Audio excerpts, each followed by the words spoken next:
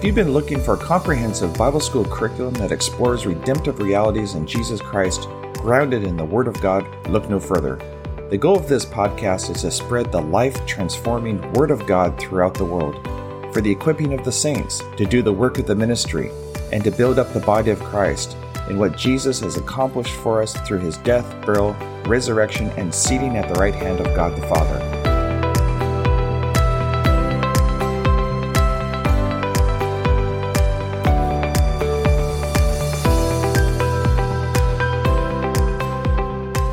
There's such an untapped potential for Christians to enter into their glorious inheritance in Jesus Christ. Together we will discover what Jesus has done for us by providing such a great salvation, and how to appropriate the promises of God in our lives. Jesus said in John chapter 8, verse 31, "If you hold to my teaching, you are really my disciples, and then you will know the truth, and the truth will set you free."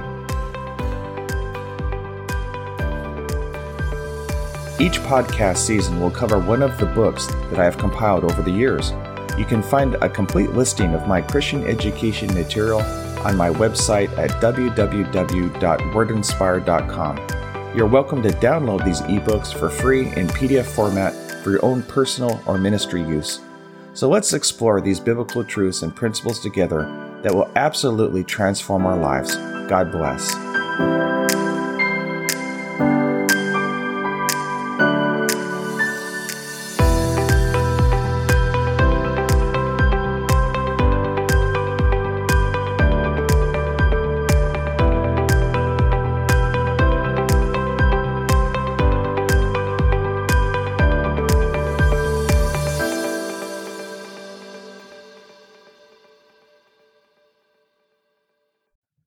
Welcome to the Word of Life study series, Healing is the Children's Bread. In this episode, we will be examining how God's provision for healing worked under the Old Covenant, which served as a type and shadow for better things to come under the New Covenant. Someone will ask, what does healing under the Old Covenant have to do with us today? That was back then and applied to Israel. You know, God is the same God now as he was then. The Bible says he does not change according to Malachi chapter 3, verse 6. God was against sin in the Old Testament, and he's against sin in the New Testament. He was against sickness in the Old Testament, and he's against sickness in the New Testament. He made provision for healing in the Old Testament, and he made provision for healing in the New Testament. God's healing provision for Israel. God always has been opposed to sickness, not in favor of it. Even in the Old Testament, he always made provision for his covenant people to be healed. If sickness was his will, he wouldn't have made that provision. When Israel crossed the Red Sea and started toward their homeland, the Lord said in Exodus 15:26, he said, "If you listen carefully to the voice of the Lord your God and do what is right in his eyes, if you pay attention to his commands and keep his decrees, I will not bring," literally in the Hebrew, "I will not permit on you any of the diseases I brought or permitted on the Egyptians, for I am the Lord who heals you." Notice it isn't the Lord who made them sick. He said, "I am the Lord that heals you." Therefore, God takes responsibility for healing. The devil certainly doesn't. God didn't put diseases upon Israel, nor upon the Egyptians. It is Satan, the god of this world, who makes people sick. Jehovah declares that he is Israel's healer, and he is our healer today as well. Exodus 23:25, "Worship the Lord your God, and his blessing will be on your food and water, and I will take away sickness from among you, and none will miscarry nor be barren in your land, and I will give you a full lifespan." As long as Israel walked in the covenant, there was no sickness among them. There is no record of premature death, no babies, young people, or middle-aged people dying young. With sickness taken out from among them, the children of Israel lived out their lives without disease. They just fell asleep at a ripe old age, full of years. When the time came for them to go, they would lay their hands on their children and pronounce a blessing upon them. Then they would gather their feet up into their bed, and their spirit would simply leave their body. This experience is referred to as the death of the righteous. No wasting disease eating them away, no Alzheimer's or mental debilitation. This is God's best for his people. Even though some very fine Christians may have had a traumatic departure, it does not change God's will and plan for his people. Genesis 49:33, when Jacob had finished giving instructions to his sons, he drew up his feet into his bed, breathed his last, and was gathered to his people. Deuteronomy 7:13, He will love you and bless you and increase your numbers. You know, it would be a strange kind of love if God put death on his children and strike them down with all kinds of horrible plagues and illnesses.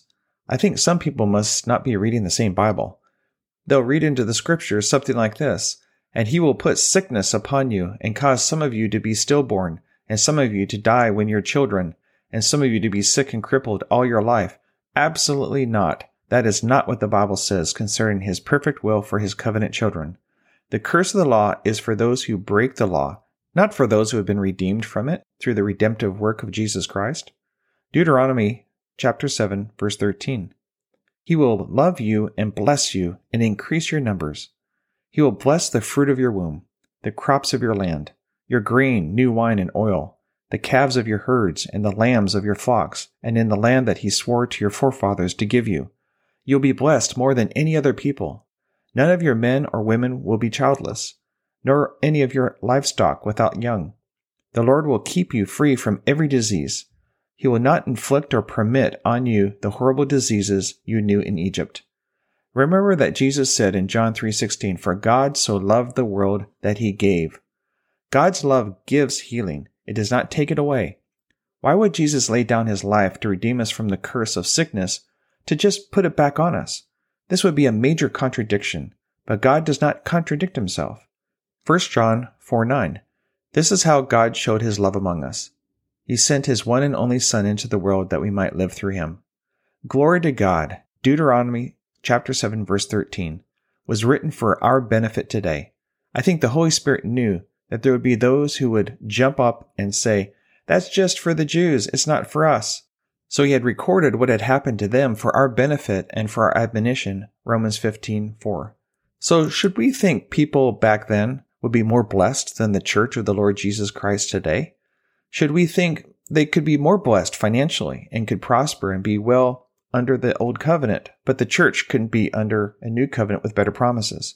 Should we think the church, the body of Christ, the body of the Son of God, the body of the Beloved, would have to struggle through life poverty-stricken, be sick and afflicted, emaciated, and wasting away with starvation, singing, "Here I am, wandering like a beggar through the heat and the cold"? No, that is not the picture the Bible paints for his glorious church. Hebrews 7:22. 2 Peter 1:1. Simon Peter, a servant and an apostle of Jesus Christ, to those who through the righteousness of our God and Savior Jesus Christ have received a faith as precious as ours. Grace and peace be yours in abundance through the knowledge of God and of Jesus our Lord. His divine power has given us everything we need for life and godliness, through our knowledge of him who has called us by his own glory and goodness. Through these, he's given us his very great and precious promises, so that through them you may participate in the divine nature and escape the corruption in the world caused by evil desires. Hebrews 8:6. But the ministry Jesus has received is as superior to theirs as the covenant of which he is mediator is superior to the old one and is founded on better promises. Hebrews 8:13. By calling this covenant new, he made the first one obsolete, and what is obsolete and aging will soon disappear. So let's look at some examples for us. When we look at the Old Testament examples, remember that they were written down for our benefit, instruction, and warning. God wants us to learn from their mistakes, but also to imitate their faith and obedience. As the Old Testament saints were God's covenant people, so are we, according to Galatians 3:29. If you belong to Christ, then you are Abraham's seed and heirs according to the promise. There is a tremendous application and relevance for us today to be gleaned from reading the Old Covenant. Just remember to interpret the Old Covenant in light of the New Covenant. For instance, the Israelites were notorious for opening the door to the devil through their disobedience. In this regard, the Lord is warning us not to do what they did. All the consequences of their sin, death, pain, and suffering came from the hand of Satan, which God allowed as a righteous judge. 1 Corinthians 10:1. For I do not want you to be ignorant of the fact, brothers, that our forefathers were all under the cloud, and that they all passed through the sea. They were baptized into Moses in the cloud and in the sea. They all ate the same spiritual food and drank the same spiritual drink, for they drank from that spiritual rock that accompanied them, and that rock was Christ. Nevertheless, God was not pleased with most of them. Their bodies were scattered over the desert. Now these things occurred as examples to keep us from setting our hearts on evil things as they did. Do not be idolaters, as some of them were, as it is written, the people sat down to eat and drink and got up to indulge in pagan revelry. We should not commit sexual immorality, as some of them did, and in one day 23,000 of them died. We should not test the Lord, as some of them did, and were killed by snakes. And do not grumble, as some of them did, and were killed by the destroying angel. These things happened to them as examples and are written down as warnings for us on whom the fulfillment of the ages has come. So if you think you are standing firm, be careful that you don't fall. No temptation has seized you except what is common to man. And God is faithful. He will not let you be tempted beyond what you can bear. But when you are tempted, He will also provide a way out so that you can stand up under it. Isaiah 1:19. If you are willing and obedient, you will eat the best from the land. But if you resist and rebel, you will be devoured by the sword, for the mouth of the Lord has spoken. So lessons learned: be quick to forgive, quick to repent, and quick to obey. Consider the heroes of faith in the book of Hebrews chapter 11. Those accounts were obviously very positive, and they were all commended by God for us to see and follow their examples of faith and obedience. We are encouraged to be bold, courageous, and to put our trust in God regardless of the circumstances. The thought is, if they can do it, as ordinary folks anointed by the Holy Spirit, how much more can we, being filled with the Holy Spirit under the new covenant? Hebrews 11:39. These were all commended for their faith, yet none of them received what had been promised. God had planned something better for us, so that only together with us would they be made perfect. The Old Testament types and shadows were also written down for our benefit, so as to gain greater appreciation and understanding of Jesus' redemptive work. Just consider all the numerous prophetic references to Jesus' death, burial, and resurrection. They were originally recorded as types and shadows, but were later revealed and explained to us in the New Testament. Colossians 2:16. Therefore, do not let anyone judge you by what you eat or drink, or with regard to a religious festival, a new moon celebration, or a Sabbath day. These are a shadow of the things that were to come. The reality, however, is found in Christ. Hebrews 10:1. The law is only a shadow of the good things that are coming, not the realities themselves. For this reason, it could never by the same sacrifices repeated endlessly year after year make perfect those who draw near to God in worship. 1 Peter 1:10. Concerning this salvation, the prophets who spoke of the grace that was to come to you searched intently and with the greatest care, trying to find out the time and circumstances to which the Spirit of Christ in them was pointing when He predicted the sufferings of Christ and the glories that would follow. It was revealed to them that they were not serving themselves but you, when they spoke of the things that have now been told you by those who have preached the gospel to you by the Holy Spirit sent from heaven. Even angels long to look into these things. All the Old Testament blessings are ours in Christ, who is the door for us to this wonderful new life. The God who does not change has never changed His mind to bless and provide for His children. Malachi 3:6. I, the Lord, do not change. And Hebrews 13:8. Jesus Christ is the same yesterday, today, and forever. I love this passage in 2 Corinthians chapter 1, verse 18. But as surely as God is faithful, our message to you is not yes and no. For the Son of God, Jesus Christ, who was preached among you by me and Silas and Timothy, was not yes and no, but in Him it has always been yes. For no matter how many promises God has made, they are yes in Christ, and so through Him the Amen is spoken by us to the glory of God. Galatians 3:13. Christ redeemed us from the curse of the law by becoming a curse for us. For it is written, Cursed is everyone who is hung on a tree. He redeemed us in order that the blessing given to Abraham might come to the Gentiles through Christ Jesus, so that by faith we might receive the promise of the Spirit. Many times, this is where folks miss it. They say, I know God promised to heal me, but He hasn't done it yet. This causes folks to become confused. But God didn't promise to heal them someday. He said in His Word that they were already healed, and healing already belongs to them right now. To say that God has promised to heal us someday is like an unsaved person saying, I know God has promised to save me, I just hope He will. No, God didn't promise to save the sinner in the future. The Word says that salvation already belongs to every unsaved person right now. It's just a matter of receiving. 2 Corinthians 5:19. Salvation is a gift that is to be received because it's already been given. It was paid for by Jesus Christ, and it already belongs to us now. Healing belongs to us too. So what are we waiting for? Jesus already provided for it. Receiving healing, just like receiving salvation, is simply a matter of appropriating what already belongs to us through faith in God's Word because of Christ's redemptive work. Now, someone might say, I've read all kinds of wonderful healing promises in the Word, but stop right there. These wonderful scriptures on healing that we've been covering are promises from God in that they are available to us, but they are not automatic. We still have to meet the conditions of faith and obedience to benefit from them. Yet on the other hand, they are also statements of fact, past tense provision from God that just simply needs to be received. By His grace given 2,000 years ago and our faith today, Ephesians chapter 2, verse 8 and through 9. Remember, in the mind of God, we are already healed. God sees it as a past event. He has already healed us because He has laid sickness and disease on Jesus 2,000 years ago. Jesus has already borne sickness and disease for us, so we don't have to carry it around in our bodies today. The bottom line is, we need not bear what Jesus already bore for us. Peter later wrote this reality concerning Jesus' redemptive work in 1 Peter 2:24. He Himself bore our sins in His body on the tree, so that we might die to sins and live for righteousness. By His wounds you have been healed.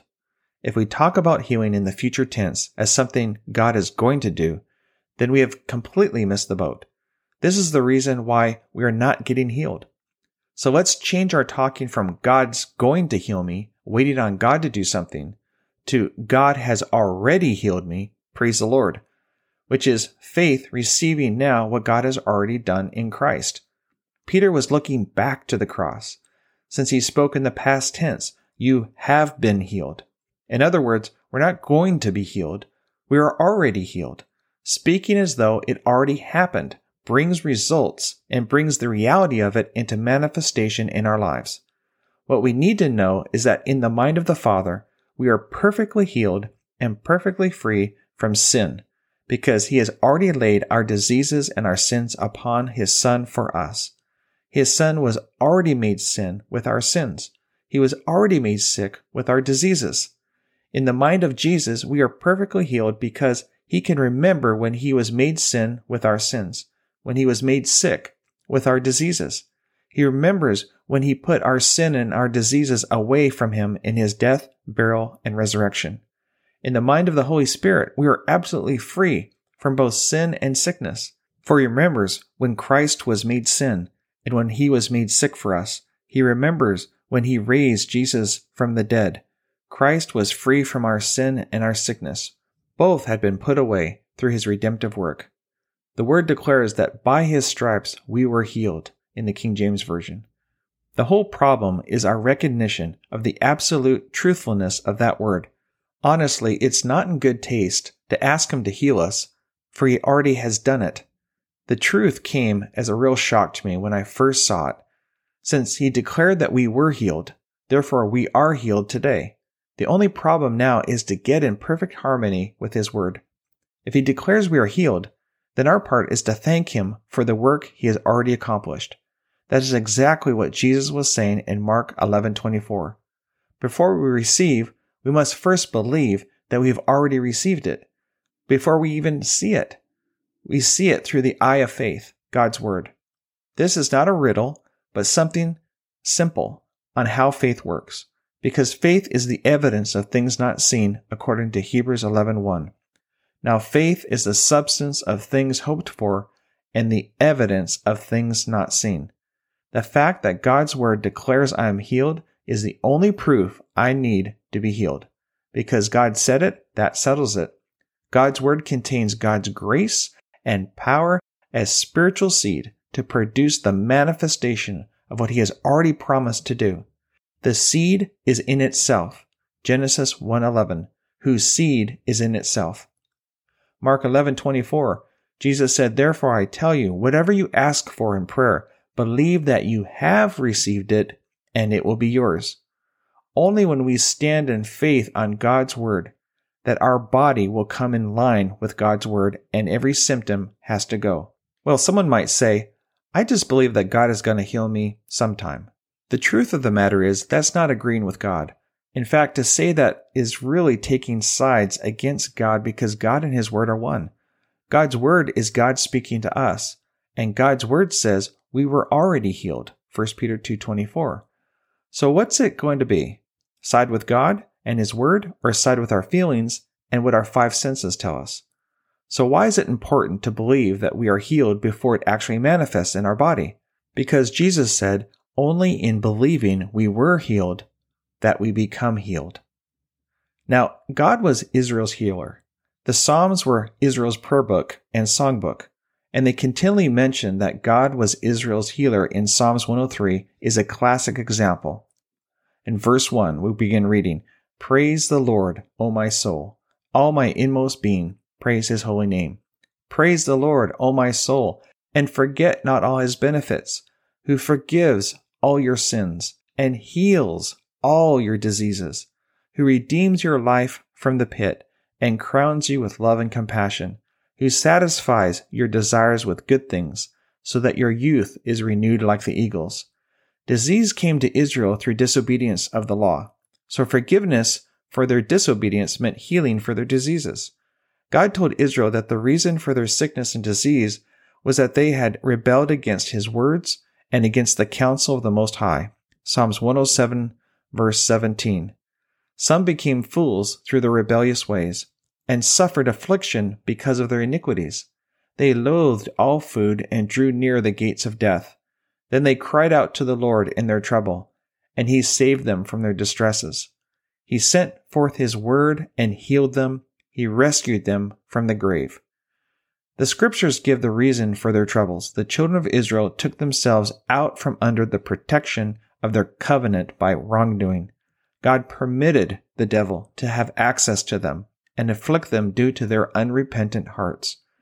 Even though we have a new covenant that is better than the old covenant, according to Hebrews 8:6, with divine protection as a provision, it is still possible for us to take ourselves out from under the protection of this covenant as the children of Israel did under their covenant, through disobedience, ignorance, or a lack of faith.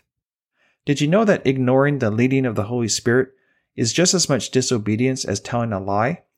Failure to follow God's plan for our lives and doing our own thing will expose us to the attacks of the enemy just as quick as unforgiveness will. We need to be sensitive to our spirit when it condemns us when we miss God. Let's be quick to repent and get back under the protection of the blood covenant. We have the Word of God to point out obvious sin that we commit, but other acts of disobedience, like resisting the Holy Spirit, is not always so obvious. Our recreated human spirit is a safe guide, and when it condemns us of sin, confess it to God according to 1 John 1:9. In 1 John chapter 3, verse 19, this then is how we know that we belong to the truth, and how we set our hearts at rest in His presence, whenever our own hearts condemn us. For God is greater than our hearts, and He knows everything. Dear friends, if our hearts do not condemn us, we have confidence before God, and receive from Him anything we ask, because we obey His commands and do what pleases Him. And this is His command, to believe in the name of His Son, Jesus Christ, and to love one another as He commanded us. Those who obey His commands live in Him and He in them. And this is how we know that He lives in us. We know it by the Holy Spirit He has given us. Long life is a wonderful promise from God and for all His children, whether they realize it for themselves or not. We have a better covenant than Israel had. If it was God's plan for the Israelites to live out their full length of time without sickness, who, by the way, were servants and not sons under a covenant not as good as ours, then imagine what His plan is for us, the children of God. If God didn't want His servants sick, obviously He doesn't want His sons or daughters to be sick either. I believe it is the plan of God that no believer should ever be sick, just as it was His will that all be saved and go to heaven. So will everyone get saved on the earth today? No, neither will everyone get healed. But that is not God's fault, nor has His word failed. There are reasons why not everyone gets saved, just as there are reasons why not everyone gets healed. But it's not because God has changed His mind or His will on the matter. Human beings are the variable in this equation. Their free will and decisions make all the difference on whether they get saved or healed. So God has done all He's ever going to do in providing salvation and healing. Now it's up to folks to mix God's word with faith in order to receive from God's highest and best for their lives, but it's not automatic. I believe that according to the Bible, every believer should live out his or her full length of time, which according to Psalms 91 is, with a long life will I satisfy him. When we are satisfied. If you're not satisfied at 80, live on to 90. If you're not satisfied then, just keep on living until you're satisfied. The only cap we have in longevity according to Genesis 6:3 is 120 years. So if Jesus tarries His return, God's will is for us to live until we are satisfied and wear out our bodies and then fall asleep in Him. It is not, and I state boldly, not the will of God that we should suffer with cancer or any other dreaded diabolical disease that will bring pain and anguish. No, it is always God's will that we be healed, because healing is provided for us under the new covenant as it was under the old. Hebrews 4:1 Therefore, since a promise remains of entering His rest, let us take heed, lest any of you seem to have come short of it. For indeed the gospel was preached to us as well as to them, but the word which they heard did not profit them, not being mixed with faith in those who heard it. God's covenant names.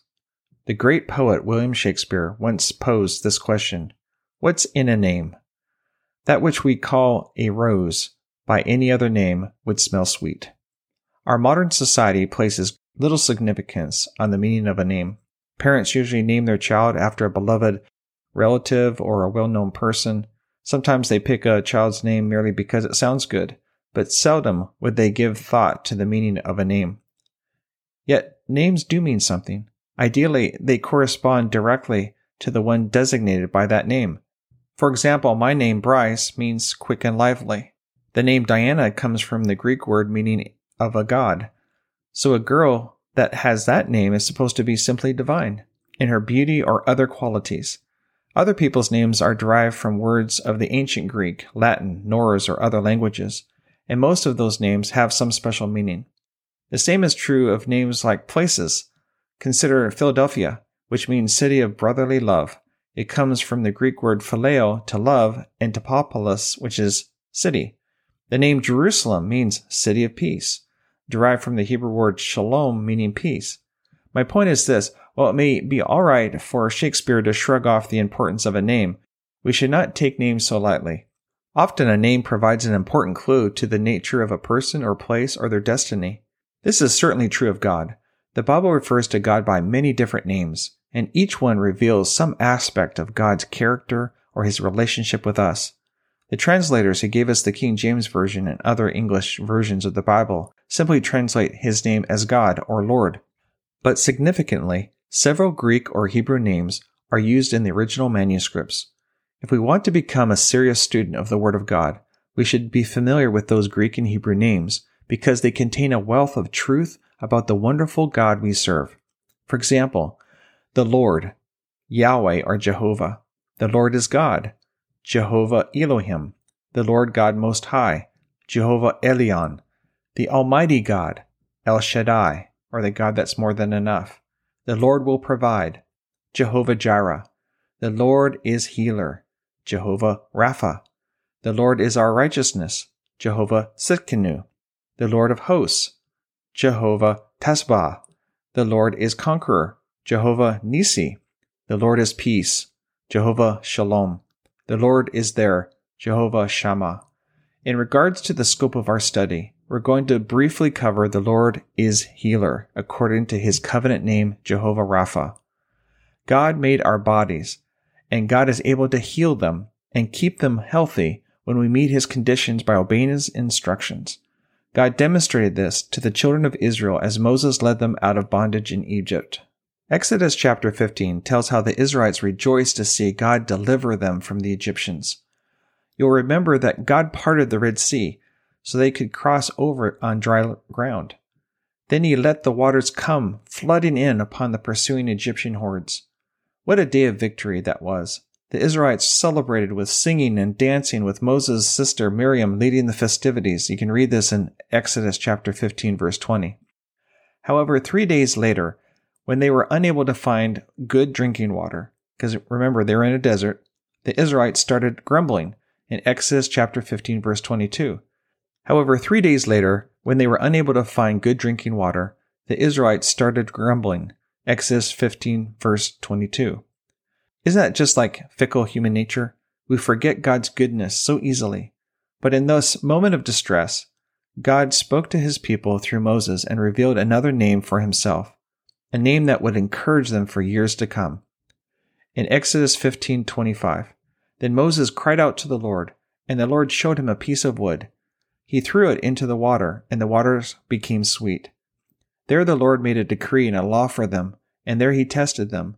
He said, if you listen carefully to the voice of the Lord your God and do what is right in his eyes, if you pay attention to his commands and keep all his decrees, I will not bring or permit any of these diseases that I permitted upon the Egyptians. For I am the Lord who heals you, Jehovah Rapha.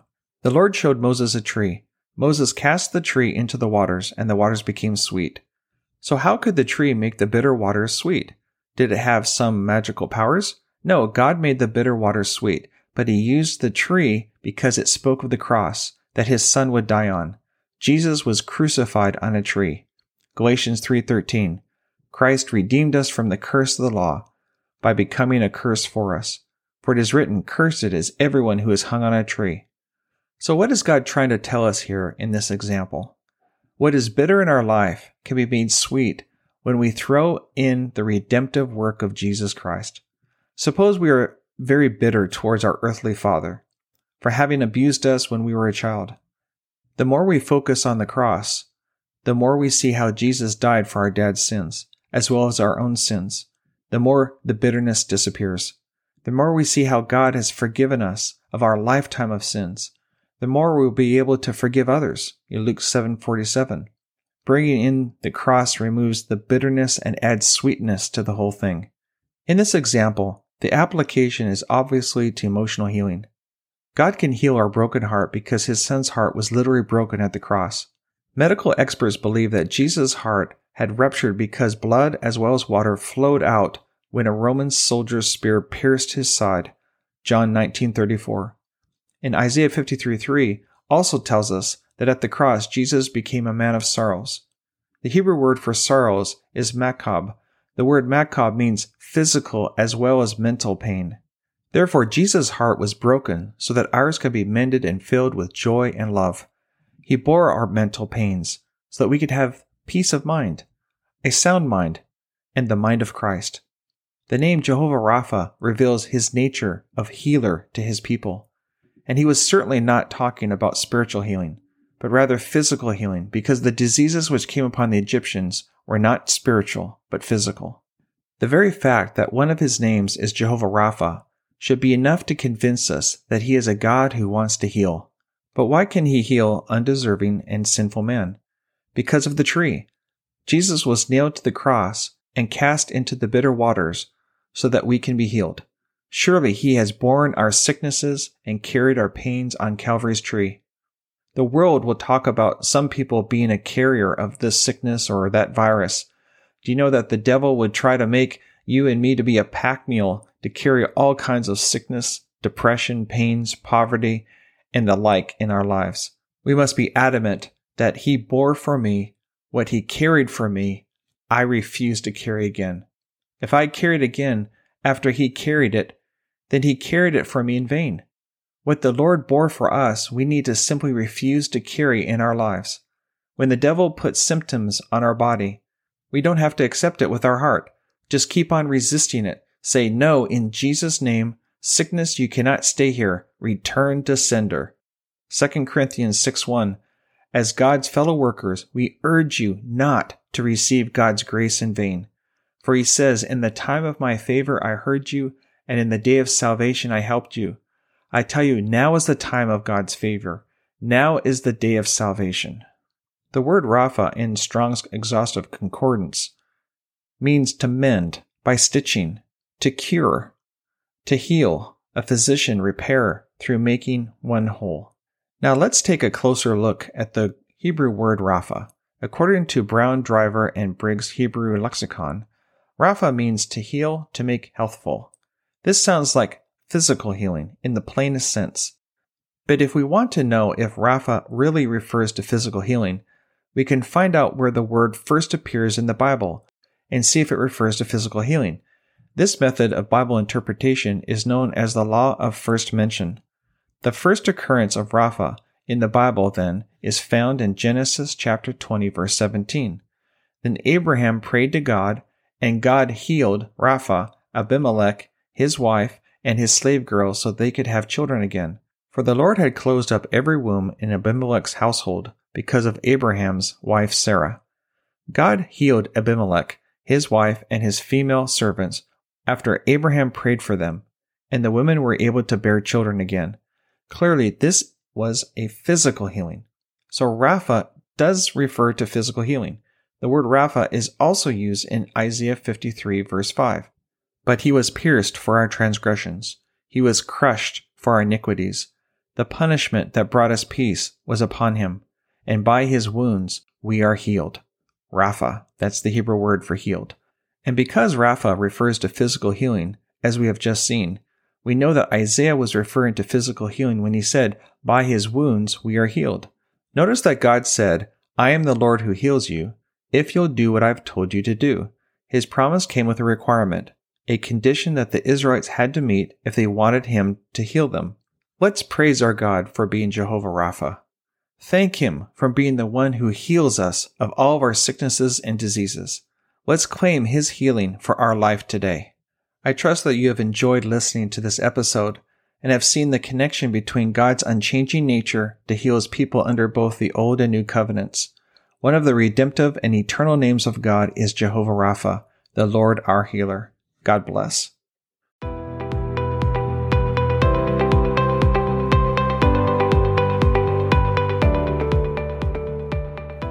I highly encourage you to continue listening to the Word of Life Study Series podcast and encourage your friends to tune in as well. The scriptures encourage us in Acts chapter 17, verse 11, to receive the message with great eagerness and to examine the scriptures every day in order to confirm the truth that you're hearing. God's Word is our final authority for all matters that pertain to life and godliness. I'd like to close this episode by praying over you according to Ephesians chapter 1, verse 17. I keep asking that the God of our Lord Jesus Christ, the glorious Father, may give you the spirit of wisdom and revelation so that you may know him better. I pray also that the eyes of your heart may be enlightened, in order that you may know the hope to which he has called you, the riches of his glorious inheritance in the saints, and his incomparable great power for us who believe.